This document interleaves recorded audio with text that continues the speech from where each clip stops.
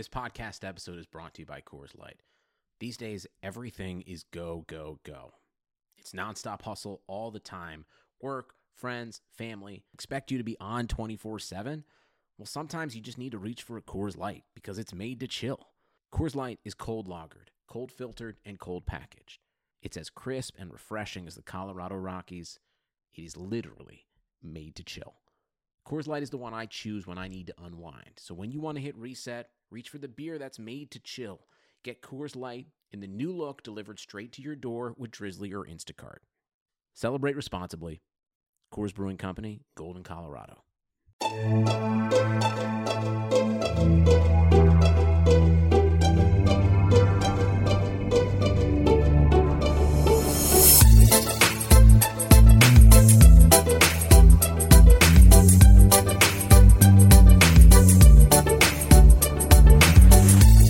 Hey there, Knicks fans!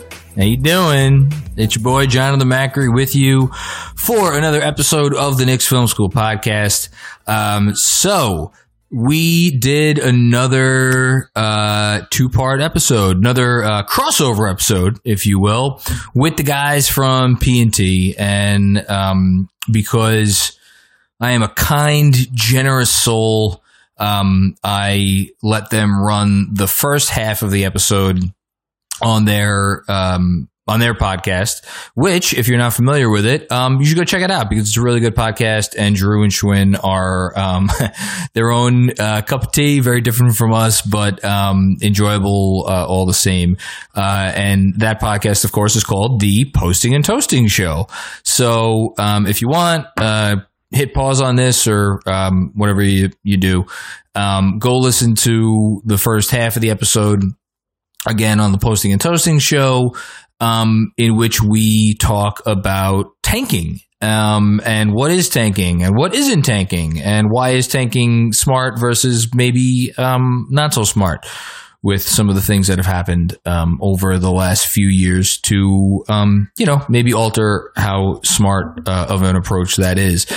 And then this, that leads right into the discussion that you're going to pick up with at the beginning of this show, which is when we talk about, okay, well, if the Knicks aren't going to tank, what exactly is their best path?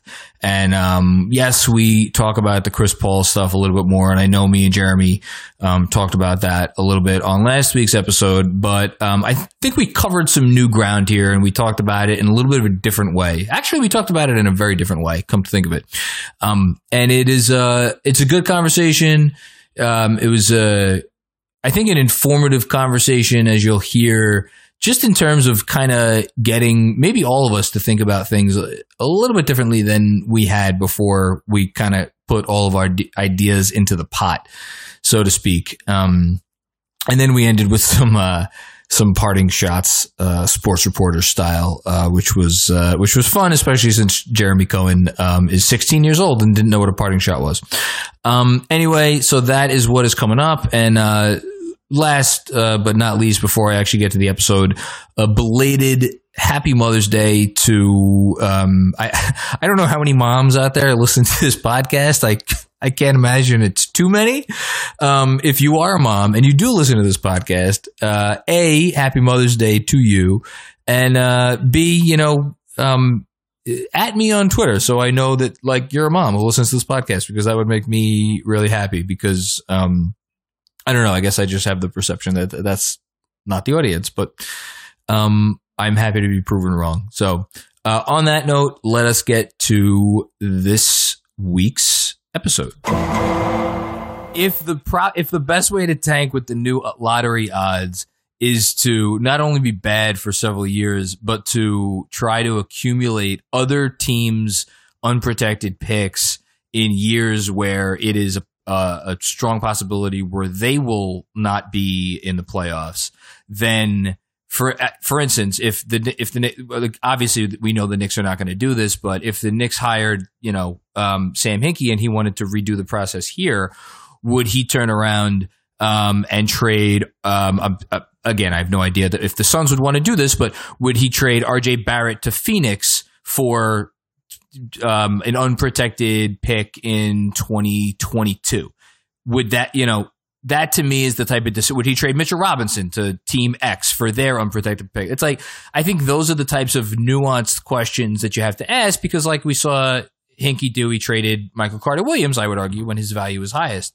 So I don't know. And Schwinn, to your point, I agree with you that it's an easier argument to make for tanking, but I think what the other part about what makes the build it slowly and competently, the issue with that is there's so many different ways to do it, which I think maybe gets us into, and we don't have to have a Chris Paul discussion, but like it gets us into the we should have a Chris Paul.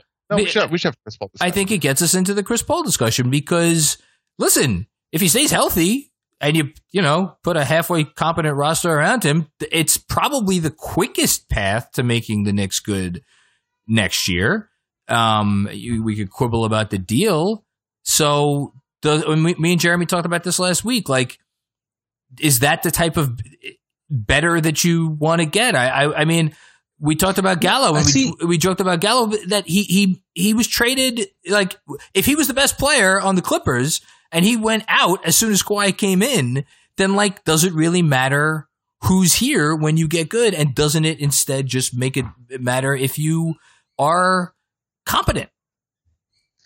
I mean, I think that that's like a very interesting question. So to me, it's more of whoever you get, like while you're getting good, before you have a star, I think every acquisition you make should be about, is this guy a player that either helps us achieve whatever it is that we set out to do on the court right now? And if we trade him, can we get value back for this player? And I think at every single point when the Clippers had Gallinari, he was a value to them in trade. He would have net value, and they did get value from him eventually. He was there for 2 or 3 years, I think. So, I mean, he was there for a little bit. But at every point, he was a value to them. Chris Paul has absolutely no value to the Knicks beyond the 2 years that he plays. He has none. And he's going to end up taking up what will end up being, because the cap's going to come down most likely, like 40% of the cap, 45% of the cap, something like that. Who knows what it'll be? I can't. He also has a much bigger effect on, if he stays healthy, which is the giant elephant in this room. If he stays healthy, he has much more of a positive effect than Gallo does. So all of these conversations are along various sliding scales. You would agree to that at the very least. But I agree. But it's like, I think the sliding scale with Paul is just stupid. Like, the point of getting Chris Paul is to add wins. Like, that's essentially that's what we're talking about here. Okay. And make your organization more, well, maybe worse. I see, but this is the thing, is like, do wins necessarily mean your organization is more competent, or does it just mean you traded for Chris Paul? It's a genuine question. It depends. It can mean any of them. It could mean look at the last 3 big market teams and how they've each gone about getting to where they're at, right? You've got the Lakers, who they tanked consistently. They had to keep their pick, and they needed to land in the top 2. And they were able to do that every single time, except for the year where they had to give it up. And I think Bridges was drafted with that, Mikal Bridges. 10th, yeah. They had LeBron James leave a championship caliber team in a cakewalk of a conference for a mediocre 35-win team, knowing like, all right, I'm going to get my guy. But how unusual is it where one guy who is at the prime of his career and at that point probably the best player on the planet, you can make an argument, maybe KD, whatever. Like Kawhi. That's sure, Kawhi. That's an astonishing thing to do. But then you look at a team like the Nets, where they made their playoff push and they did well, and they booted their shining star in D'Angelo Russell. That's fine. They got 2 guys. They did that. But then you look at the Clippers, who obviously were garbage for 20 years, and they did something that if anyone had said 2 years, even a year prior, like, okay, Kawhi is going to leave, and then Paul George, who just re-signed with the Thunder, is going to demand a trade, and then the Thunder are going to say, yeah, sure, and they're going to hold the Clippers with their face to the fire and take everything from them. it's the most ludicrous 2K shit that you could come up with. And yet, all three of those things worked. They didn't have to, but they each went about their business different ways. And so the whole thing about tanking, and we could say even with Chris Paul too, with my thing with Chris Paul is that if you find yourself in a situation, it's not like, okay, we can just move $45 million off of our books because it's an expiring contract and do some sort of like star free agent signing or sign one guy and trade for another. And I think a lot of that's also rooted in how Chris Paul is treated. Is he treated like an asset because he was an all NBA player this past season? Or is he going to be treated like a liability because he's owed $85 million over the next 2 years? So it's like if he compromises what you're able to do in your second year and an opportunity arises that could be great, then that's totally different. It's crazy, but then how do you get around it? But whether the Knicks win with him and now they have no money to sign a guy, or they lose with him and now they have no money and they're still focusing on tanking or developing or whatever you want to call it, you can still make moves with each thing. You just have to say like, all right, if we're taking Chris Paul, we're committed to looking for stars in 2022 and probably not sooner. And if you don't, you're kind of still leaving the door open. And honestly, while I would prefer to leave more money available and have more flexibility, I've gotten to the point where you can navigate each where it's okay. It's not like this is a do or die situation.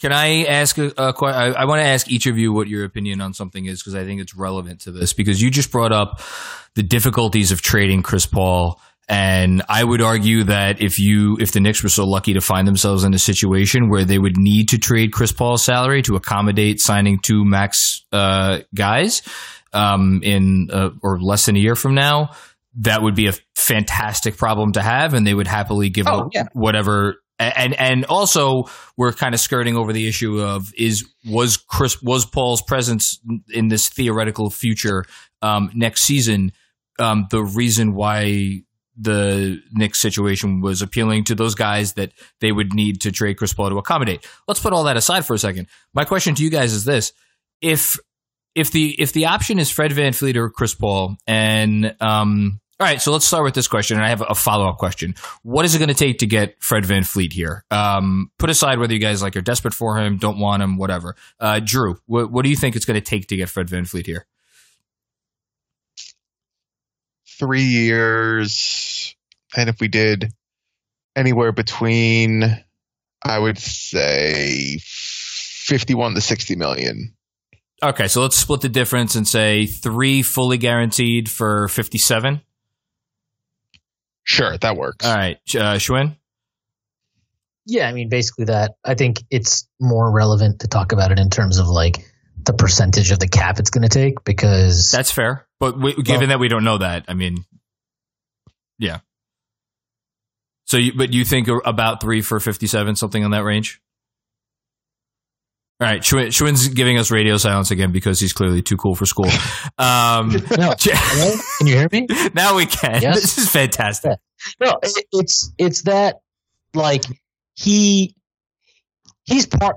So when the cap was it was supposed to be 115. I was thinking, okay, 3 in my head. I was just thinking, okay, yeah, like 360 million, give or take, like maybe a little bit less. That's like a competitive offer for him, and he might leave for that money. And like, so just adjust that for the percentage. So I think the percentage is like, that ends up being like 17% of the cap. So like whatever the cap is, that's over 3 years is what I would offer him. And I would feel okay about that. Jeremy? Yeah, I see what you're saying. I know you want a more straightforward answer, John. You're going to hem and haw. Come on. I'm going to kill you with what I'm about to say. The reality, I think, comes down to what his market looks like. You know, I mean, in a vacuum, I think. Christ, Jeremy, pick a goddamn number. No, I think it's important because here's the thing. He no, very it's easily not want. It is. No, what I'm saying is this. No, it's not important because Macri wants to specifically do a follow-up to a specific number that he wants to do. So just can you as just the give us a range? Thing does, just play the game. These fucking millennials. Sorry. All right. Well, like Everyone else who's on this podcast is technically a millennial, but whatever. I am not a millennial. I'm not a millennial. I am. I wasn't talking to you. I was saying you are and Drew are both millennials. I was going to say, Macri, you're kind of in that like tweener zennial zone. So like there is like Gen X thing to say too. My God. Anyways, look, all I'm saying is this before I was very rudely interrupted by Doug is I think ultimately it could come down to that he wants more money in shorter years so he can hit the market. It doesn't mean that he has to take 3 years. And so I think you could prioritize a situation where you could have shorter years but more money, which is okay as long as if you have a plan that works out for a certain time. If it's, again, you can be fluid, but if it's like, yeah, let's do 2022 is when we really want to go after stars. So can I? So for me, how about this? I'll say you could do 224 or you could do something like 360. I mean 248 or 360. Sure. Yeah, and we could even give him two for 48 with some kind of a player option. Okay. Yeah. So now here's my follow-up question. What would be harder to trade? I keep wanting to say next summer, but it's who the hell knows? Yeah, it would be Chris Paul no matter what. So you think it would be harder to trade Chris Paul on an expiring $45 million. $45 million. $45 million contract. 36 years old. Then 2 guaranteed years of Fred VanVleet at Fred VanVleet is a good player. I don't disagree with that. Trade him. But no, I'm saying yes, he might be overpaid at that number. Well, I don't think he would necessarily be. But let's just say he's overpaid at that number. There is still a team out there who's going to look at him and be like, okay, he's overpaid, but if we're just getting him like that, like there are teams that are capped out that are going to be like, this is a great way for us to improve our roster. Let's just give away our bullshit for Fred VanVleet. Like that's. How about this, John? Can I also rephrase the moment, Jeremy? I'm sorry to interrupt you, but let me just kind of recontextualize the also thing too. When we talk about like trading Chris Paul's expiring, when we talk about $43 million, we're more or less talking about 2 contracts worth of Andrew Wiggins per season. Like it's many. That's a ton of money. People are losing their mind over Julius Randle's salary.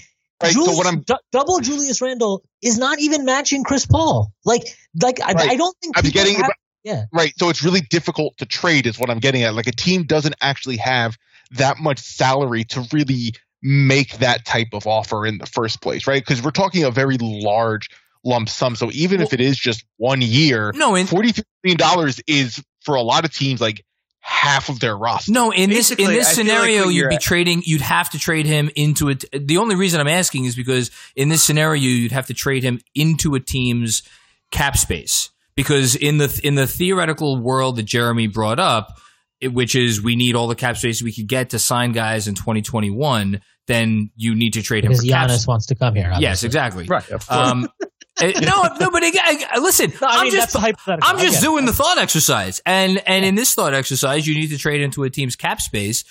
I would actually argue that I'm trying to think which team is going to suck ass a year from now and have all the cap space in the world. The Spurs. Fine, the Spurs. What would you're telling me the Spurs wouldn't want a year's worth of Chris Paul before 2 years worth? Well, I mean, look, maybe you're right. I don't know. No, look, this is what I'm saying. A team I think it's a lot harder to just like $45 million.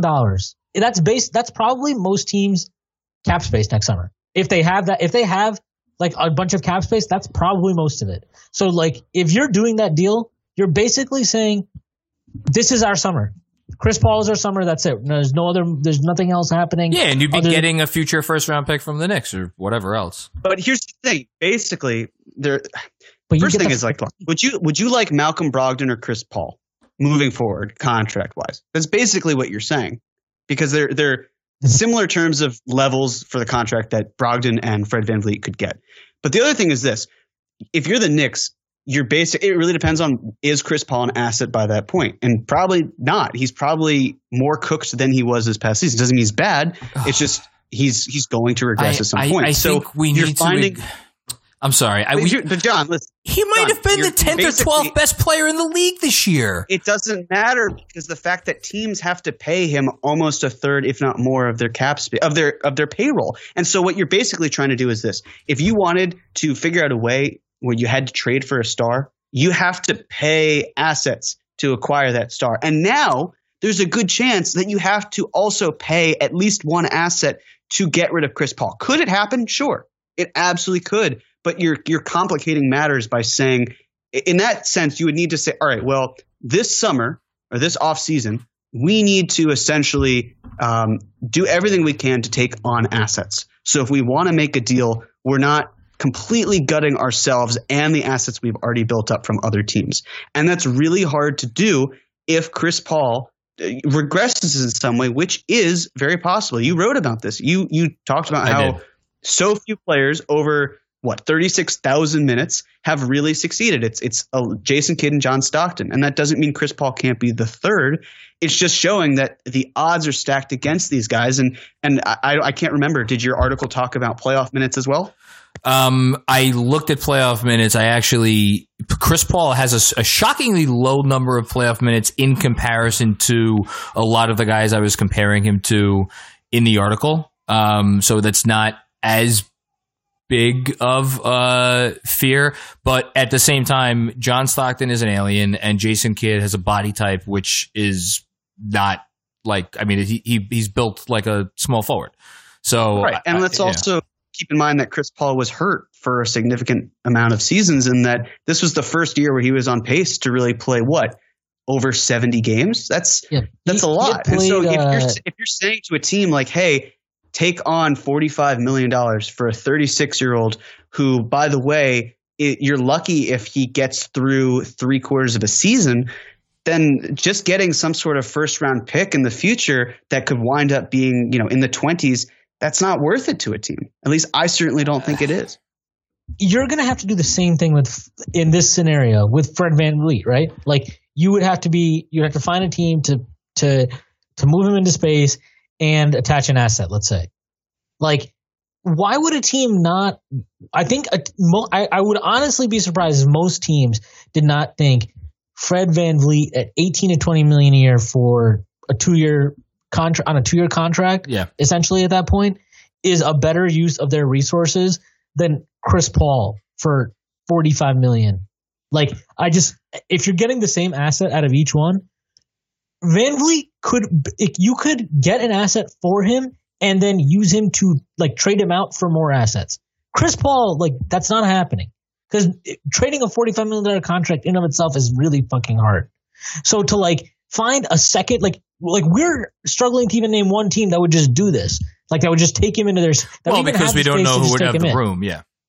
But that's the only reason I said the Spurs is because they have $80+ million. Yes. But other than that, there's almost no one that can absorb that type of deal. Yeah, and it's I would I don't, and with VanVleet, I think the conversation with him is so bizarre where it's everybody is well, he's not the answer. Oh, I don't so should we not do anything until we find the guy? I don't under this inertia, it's it's cowardice. It's that's what I equate it to. I think people are so scared of trying to do anything because every time the Knicks have tried to do something, they failed. Is it because they're the Knicks and just everything that they do is destined to fail? Probably not. It's probably because they do stupid shit. If the Knicks if they tried to win but did smart things, I don't think it would magically all go to shit because they're the Knicks. You have to actually start trying to do things. We have 7 first-round picks. The right things. They tried to do things last summer, and they did the wrong things. So I just want to throw that. I would actually agree. I'll argue this. That last summer, this year, as annoying as it was, not even close to the worst-case scenario. I will still die on the hill that I would rather do what the Knicks did than sign Kevin Durant and Kyrie Irving. I'm happy. I'm very happy with the Knicks' current situation moving forward because you may be proven right. I mean, all I'm saying is, especially now with the way they're talking about they're going to need to negotiate a new CBA, basically, and we don't know where the cap's going to be, and this is the greatest challenge the league has faced, or all this other bullshit they're throwing out there. The Knicks are sitting here. They've got a couple of guys who, no matter how you feel about them, I think we can all say they're solid young building blocks, and RJ Barrett and Mitchell Robinson. They've got another one who's intriguing, Frank Ntilikina. Maybe is he busting out? Is he not? We don't know. kind of still an intriguing guy on a rookie contract. Knox is there on a rookie contract. Dennis Smith Jr. exists. Dennis Smith Jr. exists. But Knox is there. Yeah, they're gonna have a high lottery pick this year. They got 6 other firsts in the next 4 years on top of that. Like 3 early seconds. Yeah, like this is if you're not already a team that is already good and set up to be good, this is the exact situation that you would want. A short of like having a Zion in place already, this is like a perfect situation to take advantage of uncertainty. And like, I mean, I jokingly tweeted this last night, but if you are trying to negotiate like potentially a new CBA and try and maximize all the different variables that could come up and, you know, basically find the advantages in there before other people. Getting a guy like Brock That's Aller, not a joke. That was a great tweet. Yeah, but it was like a semi-joke. It was real. But like hiring a guy like Brock Aller is probably a smart move. It's probably even the type of move you would think people might say is forward-looking.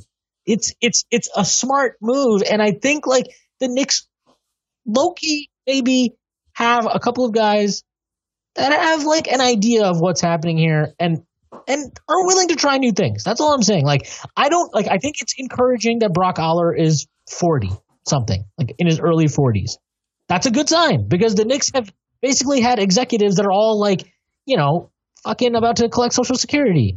Like they just have like you get new blood in here, and you have a guy whose entire thing is like, you know, finding inefficiencies to exploit. Like this is the exact market you could dream up for a guy like that to have value. And I'm just saying, like I would be very hesitant to immediately give up that type of flexibility to take in Chris Paul, because I think the Knicks can have their cake and eat it too. Like I think you can sign a Fred VanVleet and still have a lot of flexibility, or you can just take in Chris Paul and have no flexibility for 2 years, and that's what you're doing. Like I think that's okay. It's fine if you do that if your plan is to then capitalize on 2022, 2023. But if that's not, if you're basically just punting away your cap space for this year and probably for next year, especially if you're giving up assets, there's no way I'm doing that. But if it's taking on something, what is it really that we're getting? Is the opportunity cost of what comes into play or having Chris Paul on your roster exceeding that of any other avenue that you would have to maybe make major upgrades to the point where it's astonishingly different? And that's the thing. Again, it also goes back to the tanking, where which route do you take? And I think you can be flexible with certain options, but with Chris Paul, you're committed to this one. And if this one goes awry, or if you've now closed yourself off from other opportunities, then what was it all for? Do you want to marry Chris Paul for 2 years? Like, do you want to marry? Or would you rather fuck around a little bit? I would rather fuck around. I'd rather play the field than just be like, I'm only going to bed every single night. You know what? I think that's actually a perfect transition to the point that I wanted to make, which is that ultimately this entire conversation that we've been having comes down to, do you trust the Knicks front office to make wise decisions or not? Because it's funny, in an interesting way, it's like tanking. We talked about it in the earlier part of this conversation as like, that's the lazy-ish way out of it. I would actually argue that acquiring Chris Paul is the lazy way, because it's like, okay, what do? We got the best player available. And I think, say what you want about VanVleet or whoever else, like, if you're just, can we at least agree that he's like the best talent as of like, even if though he might get injured, he's the best talent that they could acquire realistically this summer, right? Is that fair to say? Yeah. Okay. So if we could agree on that. And then also it's like, oh, that was our move. We can't do anything else because we're basically locked into this for 2 years. Let's see what he does. Let's see how he could help mold a young roster and make these guys better. And then we'll see where we're at in 2 years. I guess the only reason I wanted to play out this thought exercise was because I perceive the biggest negative to Paul the acquisition of Paul, other than potentially overpaying, which I think is a very real thing and I do not want to do. But I've been kind of approaching this as like, what if you could essentially get him for free? And I don't mean free, obviously, in terms of dollars. I mean free in terms of assets. I don't think Presti's going to do that. But again, theoretical world. If that is really the biggest downside, is it that big of a downside? That's why I wanted to go through this thought exercise. But just to really quickly to put a bow on this, it isn't the biggest downside if you do trust the front office to make smart, savvy moves over the next 2 years. And I think, Schwinn, what you're saying is that having Aller here in a time when the CBA could be changing radically, maybe that is the best argument against trading for Chris Paul, because we maybe can, for the first time in a while, trust the Knicks front office to do smart shit. And we should probably just mention Berman did have in his report, I think it was earlier today, that they will probably go for short-term deals, which sounds to me, again, like we want to maintain flexibility. So, yeah. Yeah. I think more what I'm saying, like the Knicks don't deserve the benefit of the doubt. Okay. Like, I understand why anytime Leon Rose might. Right. I'm saying like you can, it's a normal reaction that no matter the Knicks, like Bob Myers said this, he has a quote where he said when he took over as when he went into the Warriors front office, he understood that they had he had to earn the benefit of the doubt because the organization for such a long time had been inept and completely terrible. So like I 100% understand and agree with why people are like feel that way about the Knicks.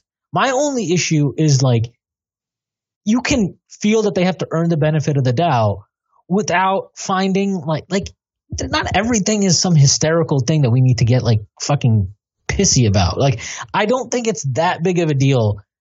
Especially like, we also have to adjust for what we're going through right now as like a general society with coronavirus and everything. Like, I think it's okay to just be like, look, like you hired one guy outside of the front office. There's perfectly valid reasons for why you keep Perry around for the time being. Like it's all very normal stuff to me. I don't think any of this is like a sign of genius.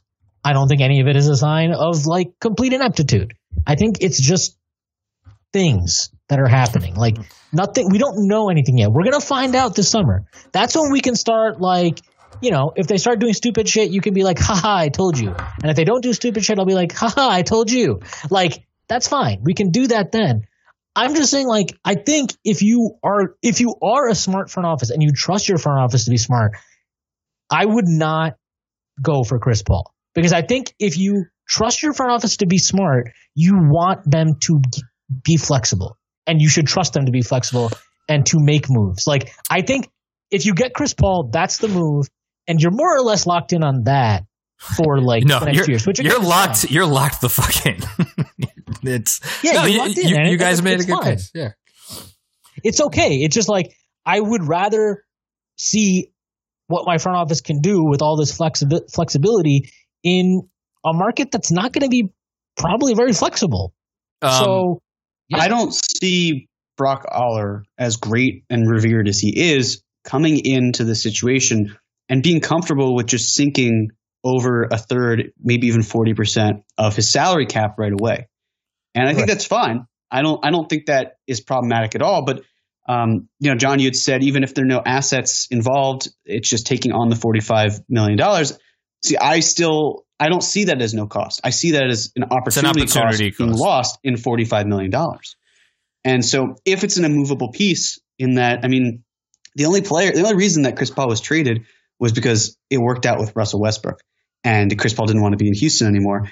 And that deal went through because they had basically the exact same contract minus maybe like $10,000, $20,000.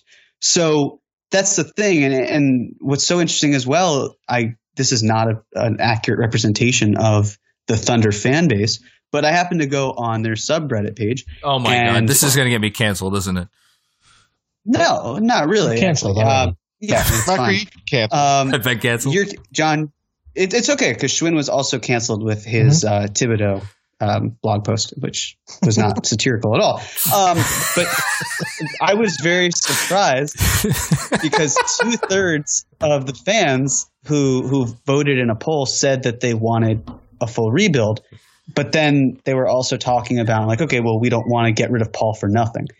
And so then it's like, okay, well, you can't necessarily accomplish that. If you want him off your team, there are very few teams that can actually afford you the ability to tank in that case. So I guess just bringing it all home.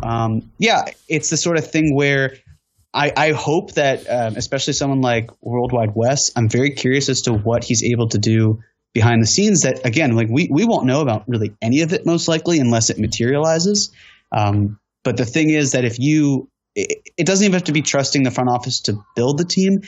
If you can do a good enough job where you're able to market it as such and tout your future, but also, how you focus on the present without hurting your long-term future or even short-term future, which I see Chris Paul as doing. And I don't see Fred VanVleet hurting the long-term or the short-term future either, unless you're a devout fan of tanking. And I'm not saying you, John, just like if someone wants to tank, then really they're basically saying, I don't want any point guard. I just want to see the rookies struggle. And that's not also how you develop or build a team. So it feels it's very convoluted where you're basically trying to understand, or you're trying to figure out what direction to go in, where you're not really going up or down. You're just kind of staying as is and wishing for the next best player in a loaded 2021 draft, where the reality is if that draft is so loaded and if luck, we saw the Pelicans and Grizzlies who both won 33 games rise up, what you're basically saying is that I'm comfortable with the idea and the high level of risk, which is that the Knicks could be very bad and still miss out on the first 3 picks in that draft. Can I ask Drew a question? Because one, we haven't heard from him in a while, and two, That's fun. No, but you posed the question to start this podcast, which was on your feed, and I think now we've transferred over to mine, about what is tanking. If the Knicks do, because again, in light of Berman's report that they're probably going to go for short-term deals, let's say the Knicks do this summer. They draft a point guard with the intention of playing that point guard, 25 to 30 minutes a night.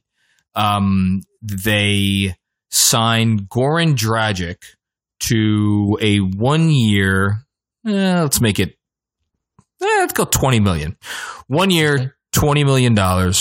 I don't know off the top of my head how much cap space they would have left. I guess it depends obviously on how many of these guys they decide to bring back. They sign like one other middling, free agent to 1 year more than they deserve, or maybe do another one of these like 1+1s with the team option like they did last summer. Drew, in your eyes, and then sorry, one other thing, and they do indeed play the rookie point guard and RJ and Mitch and even Kevin Knox like a lot of minutes. Is that tanking? All right, it's just so I understand everything. They're drafting a rookie. They managed to get drafting a rookie point guard. They're going to play. Pick one of. Say it's Killian Hayes, right? They get Killian Hayes. They're going to play Hayes. They're going to play Barrett. They're going to play Knox. They're going to play Frank. They're going to play Mitch, right? Yes. And all they do is bring in. They say they want a veteran point guard because they don't really know if. The idea, like they bring in a veteran point guard that kind of like handle things with like all the ball handlers. I'm assuming Dragic is the best guy they could get on a 1 year deal. That's my assumption. Okay, they bring in Dragic and then they say they re-sign Bobby Portis, basically, right? Something along those lines. I'd like to think we can get someone slightly better than Bobby Portis, but sure. Okay, no, that's not. How do you even do that though? What? How do you get a player that's better than Bobby Portis? Yeah, that's true. Yeah, that's tough. That is tough. In his mind, he thinks we could dig up Will Chamberlain, but I don't think that would help. Did Will Chamberlain really even exist in the first place? Will couldn't stretch the floor. That's true. I don't think that's tanking. That's not tanking. That's actually that's not tanking. That is like what I think is. It is like a mixture. So like there's like all these different investment strategies, right? But essentially like the tenet of like good investment is you want to diversify your portfolio. Yes. Like that's kind of how I think you should operate an NBA team. Like I don't think it's beneficial to have like people lose their minds over like not all 15 guys on a team being like 20. Like if you're rebuilding, it doesn't mean all 15 guys on the roster need to be 23 or younger. 22, yeah. Yeah, like that's fucking stupid as hell. First of all, like that is the dumbest way to go about rebuilding. Yeah, because everyone knows you want a bunch of 23-year-olds together without any like guidance on how life should work. And so like the biggest mistake they made last summer is the underlying thought process made sense. Hey, we didn't get the guys that we wanted. Let's sign some good vets and like let's keep our cap flexible, and these guys will help us be more competitive on the floor. Good logic, very good logic. The problem is when you promise all the guys you sign, which ends up being like 7 or was it 7 or was it 8? It was 7 in total. It was 7. There you go. Mic drop again. Mama, right, there goes that man. All right, so since the question was actually asked, hold on. Well, since the question was actually asked for me and not Schwinn, and his microphone is bugging out. Can you hear me though? Yes, we can hear you, but we want you to shut up.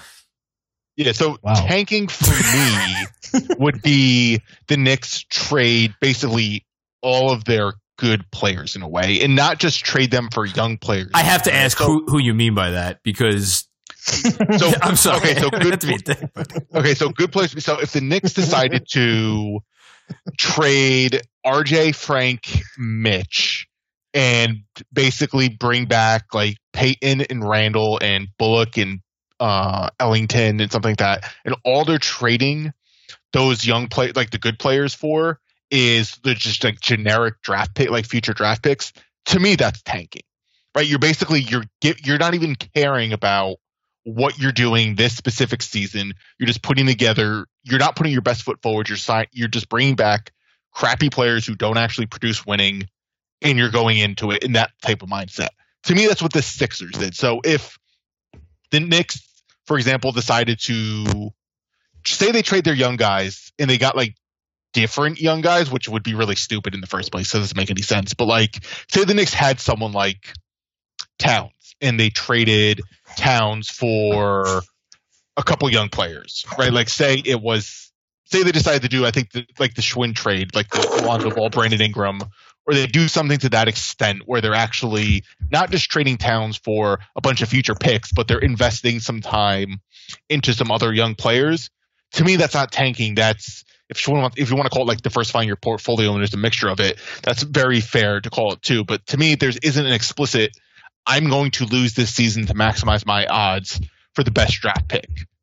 That to me, that says, it's not working with Towns. We're going to try with these young players and build a core going that way. And to me, that would be more rebuilding. I know this is all semantic stuff. And no, I think it's interesting. I hate this type of lawyer things, but to me, I do hate lawyers. Yeah, we can't stand them. But I mean, this podcast. I hope you don't still consider me a lawyer.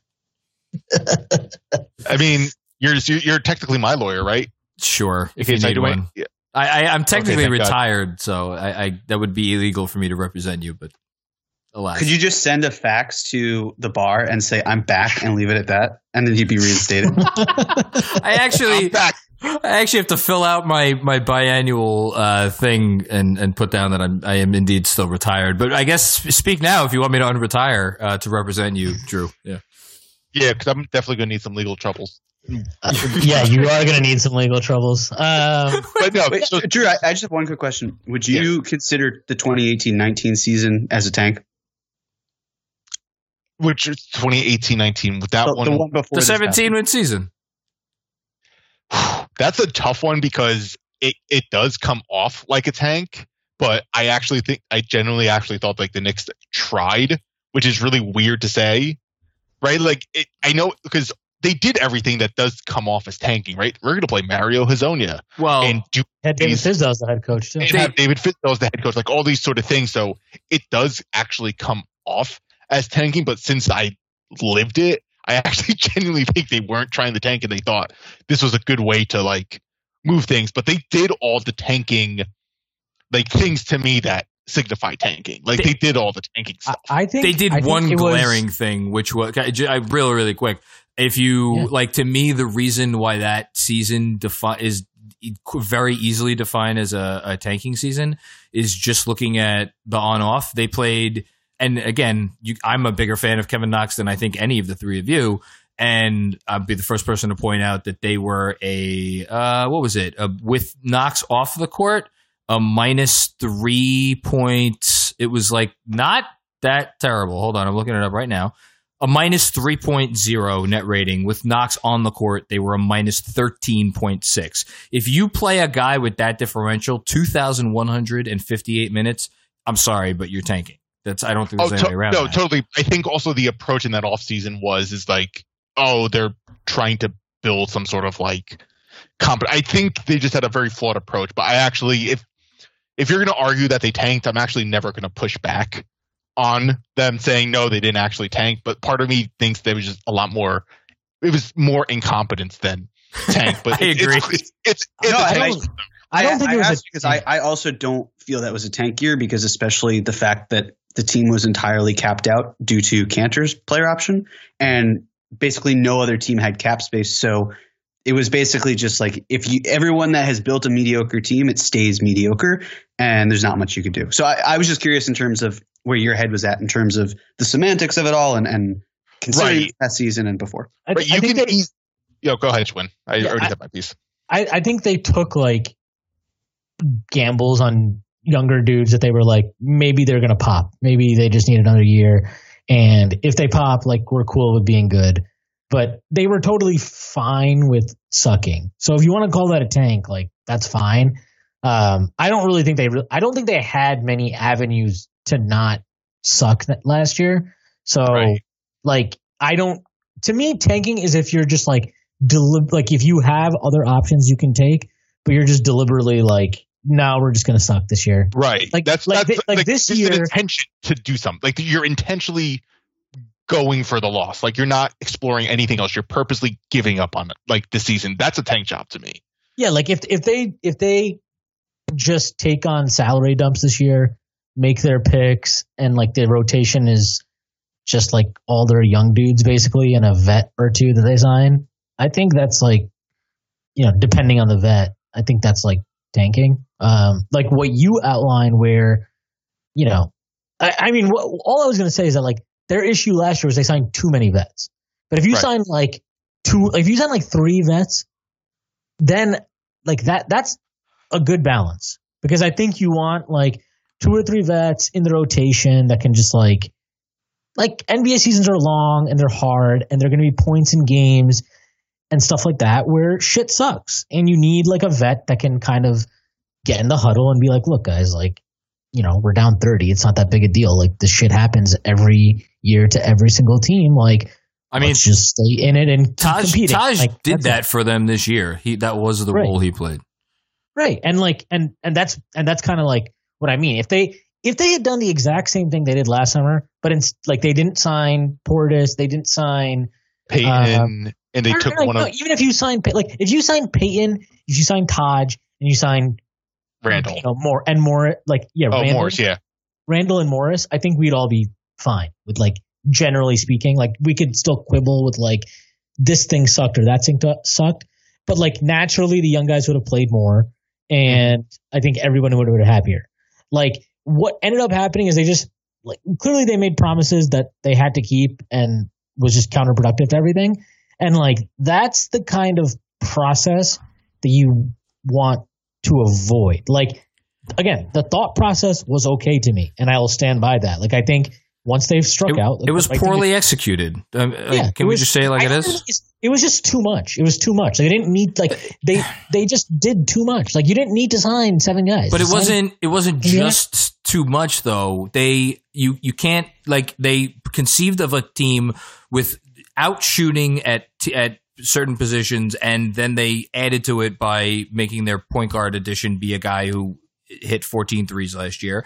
And they needed to me, a more of a, I guess, free-flowing offense would have benefited the younger players on the team, and they signed guys who the ball stuck in their hands, and that's why they were 27th or 28th, whatever the hell they were, in assist rate on the year. It's like those are the two things that stand out to me. But like, I think it's because you signed too many of those guys. Like, they signed too many guys. That too. If you signed, like, all right, I think it's even if you just signed Morris, if you just signed Peyton, and you just signed and like one of Bullock or Ellington and Taj, that team is fine. Yeah, I would have been okay. That team is fine. That's fine. Like, still not a lot of shooting, but it's not a lot of shooting, but it would have been okay. We signed a couple of guys that can shoot. We have a guy in Morris who can play like small ball 4. Taj can be a 5, and like Peyton's the steady veteran hand who's obviously got faults, but like he can do vet stuff. And Bullock can shoot whenever he's healthy or whatever. If they chose Ellington because he'd have been healthy the whole year, let's just say Ellington, and Ellington can shoot. Like, I think that is fine. That would have been fine. It hits enough of like what you kind of want. You keep some cap space free, and you move forward with your life. Like, that would have been fine. But when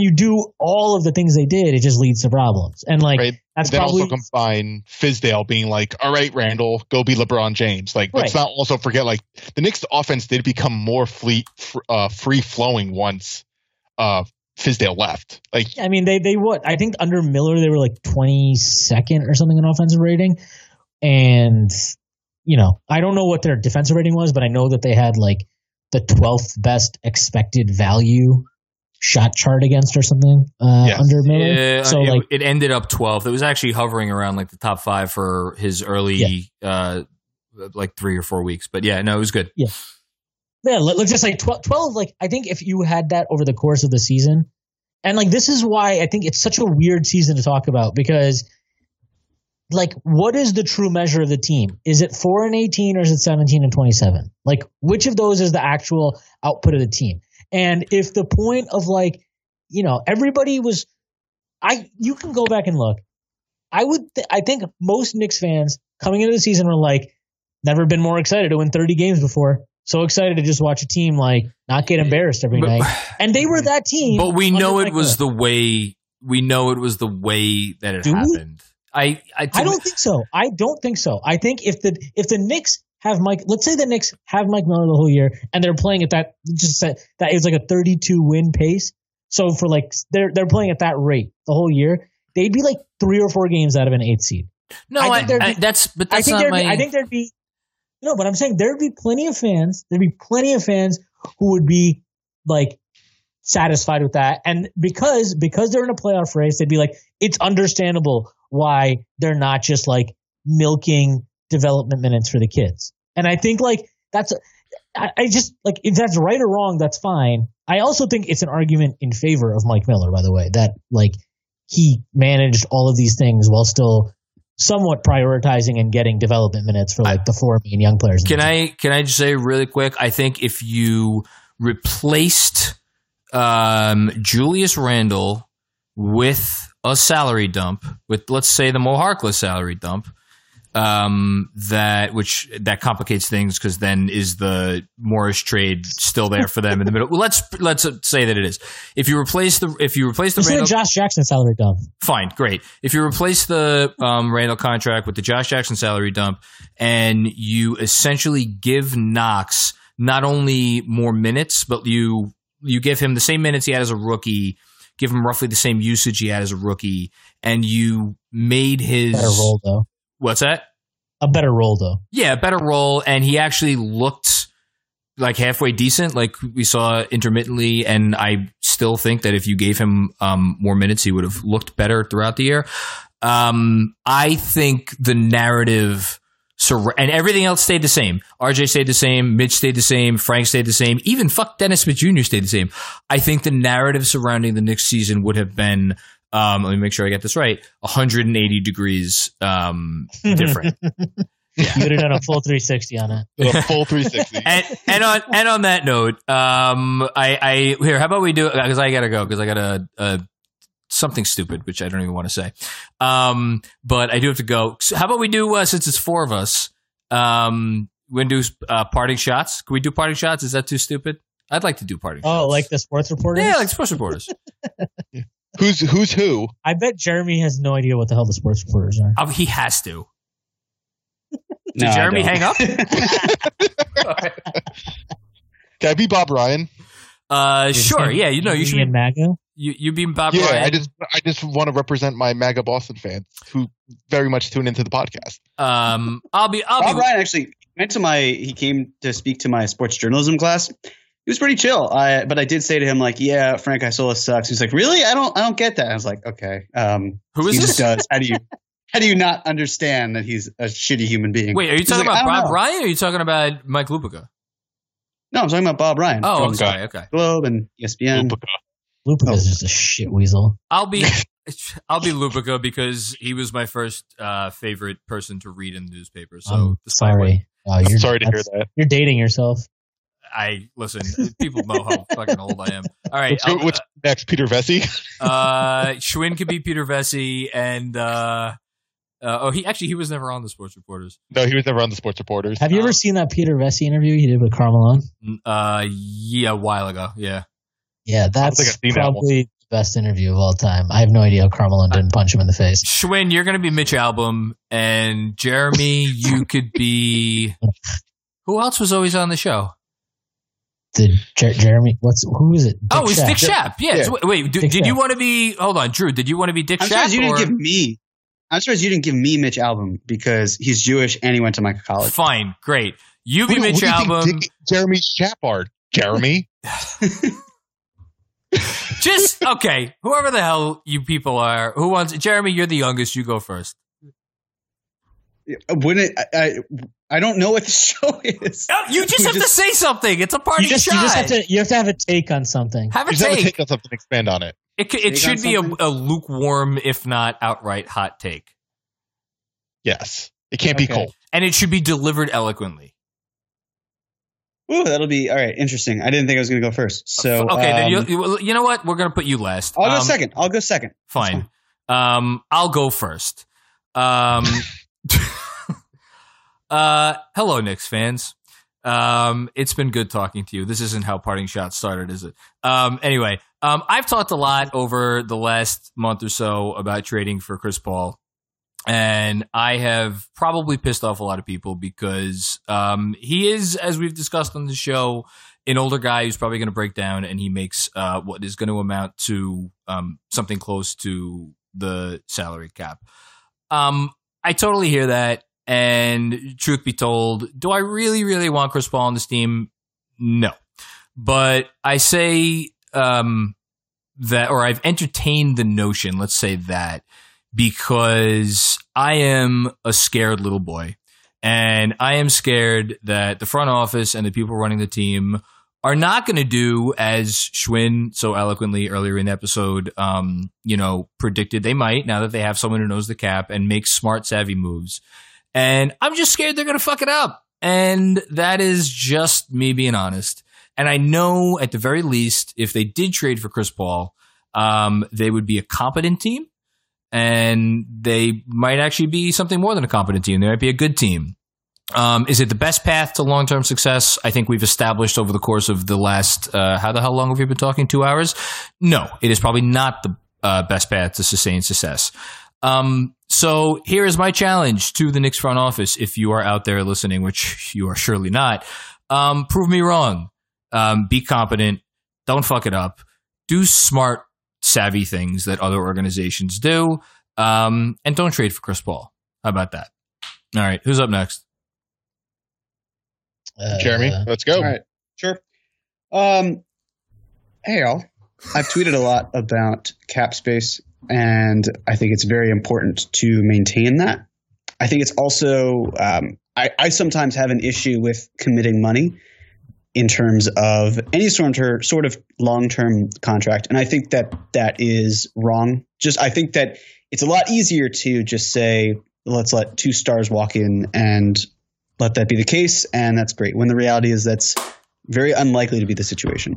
And so I think I'm warming myself up to the idea of committing some short-term, maybe even some long-term money. But the point is using this summer or this offseason as a chance to use the biggest asset that the Knicks have, which will probably be having the most cap space in the league.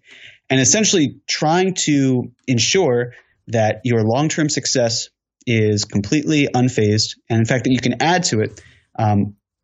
But reality is, in terms of what you do, it doesn't have to be a salary dump. It doesn't have to be some sort of one-year player. There are other ways around it.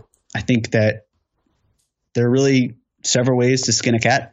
And it's the sort of thing where without knowing what the long-term plan is, it might be hard for us to see things in the moment. So while I'm fully comfortable with giving the front office the benefit of the doubt, it's going to be hard not seeing everything all laid out in front of us. And before I end, I'd like to blame John for, of course, being born on this year's Mother's Day. Is the most selfish thing that I could ever imagine. Your poor wife has to put up with you and your daughter, and now you have to take the glory of her day away by having your birthday. So happy Mother's Day to all mothers. And John, happy birthday. Thank you. Now I have like a small tear in my eye. You're the best. That was a really long parting shot. Well, I don't know how these work, Drew. I think that was a good part. It was a good parting shot. It was a good parting shot.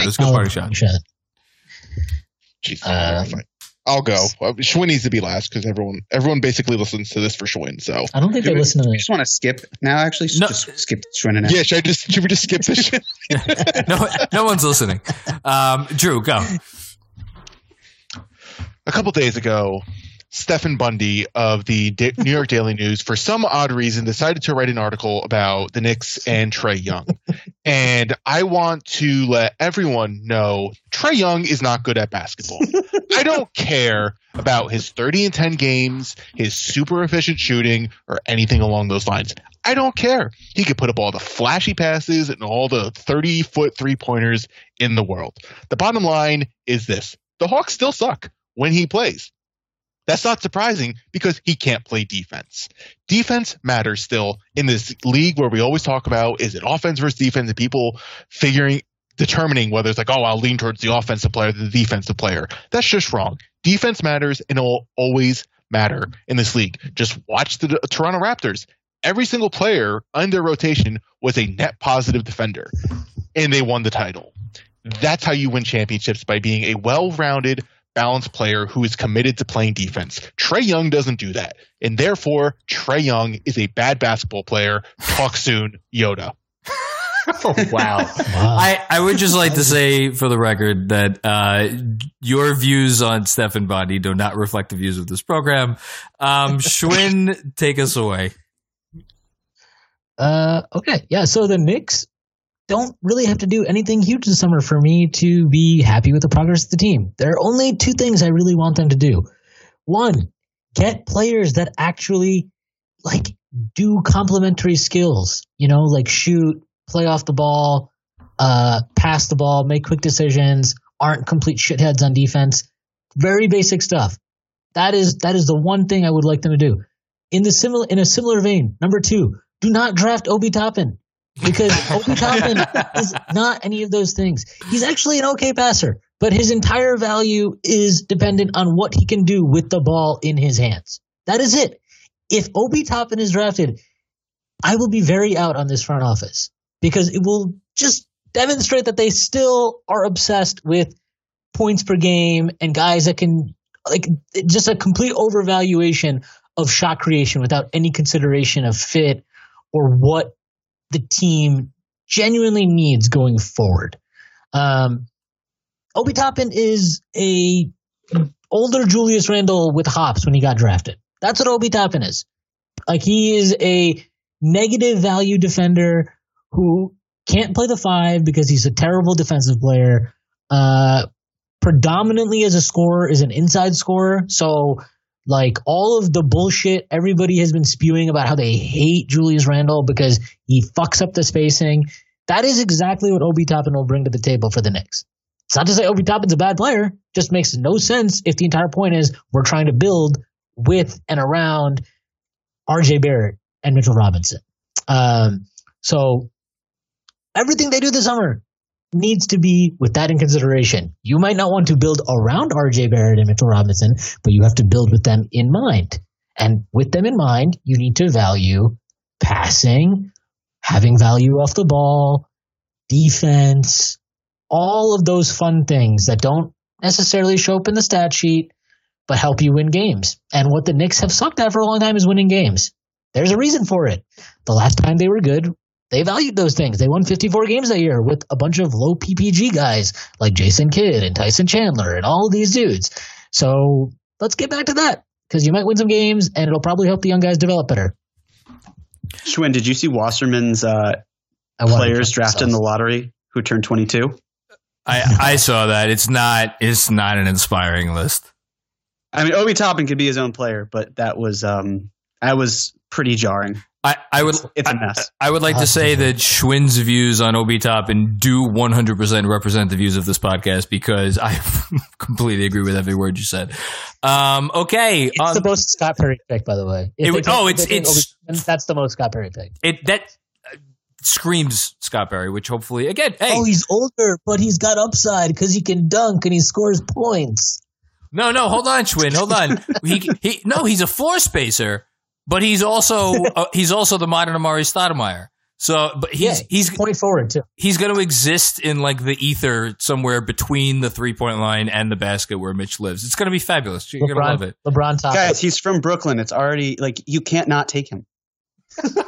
Him or Cole Anthony are bust. Yeah. Oh God, shoot me now. All right, that's it. I guess it's my turn to thank you guys. Schwinn, Drew, thank you for coming on what has become the Knicks Film School podcast. You guys are awesome. This is always fun to talk with you guys. Jeremy, always a pleasure to hash it up with you. And I'll second what Jeremy said earlier. Happy Mother's Day to belated Mother's Day to all the moms out there, because this is coming out on Monday. So yeah, we will talk to you guys soon. Be well. Peace out.